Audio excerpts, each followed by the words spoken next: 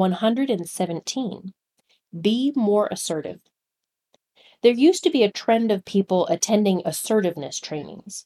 Most often, these people were shy, timid, and unsure of themselves.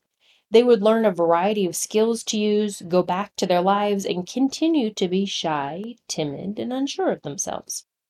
NLP doesn't teach tricks or tools to use in the moment. What you will gain from NLP is not just a conscious ability to do something different, but more importantly, a neurological mindset that is wired to new behaviors in different situations.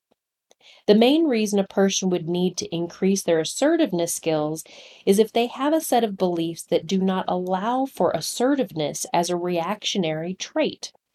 These beliefs lead to various behaviors, habits, emotional, and skills, which ultimately can be changed at the unconscious level. By understanding the unconscious beliefs and programs of a person, you will be able to identify what type of communication is best for delivery, as well as a variety of NLP exercises that will clarify or resolve any interference to being assertive in the first place.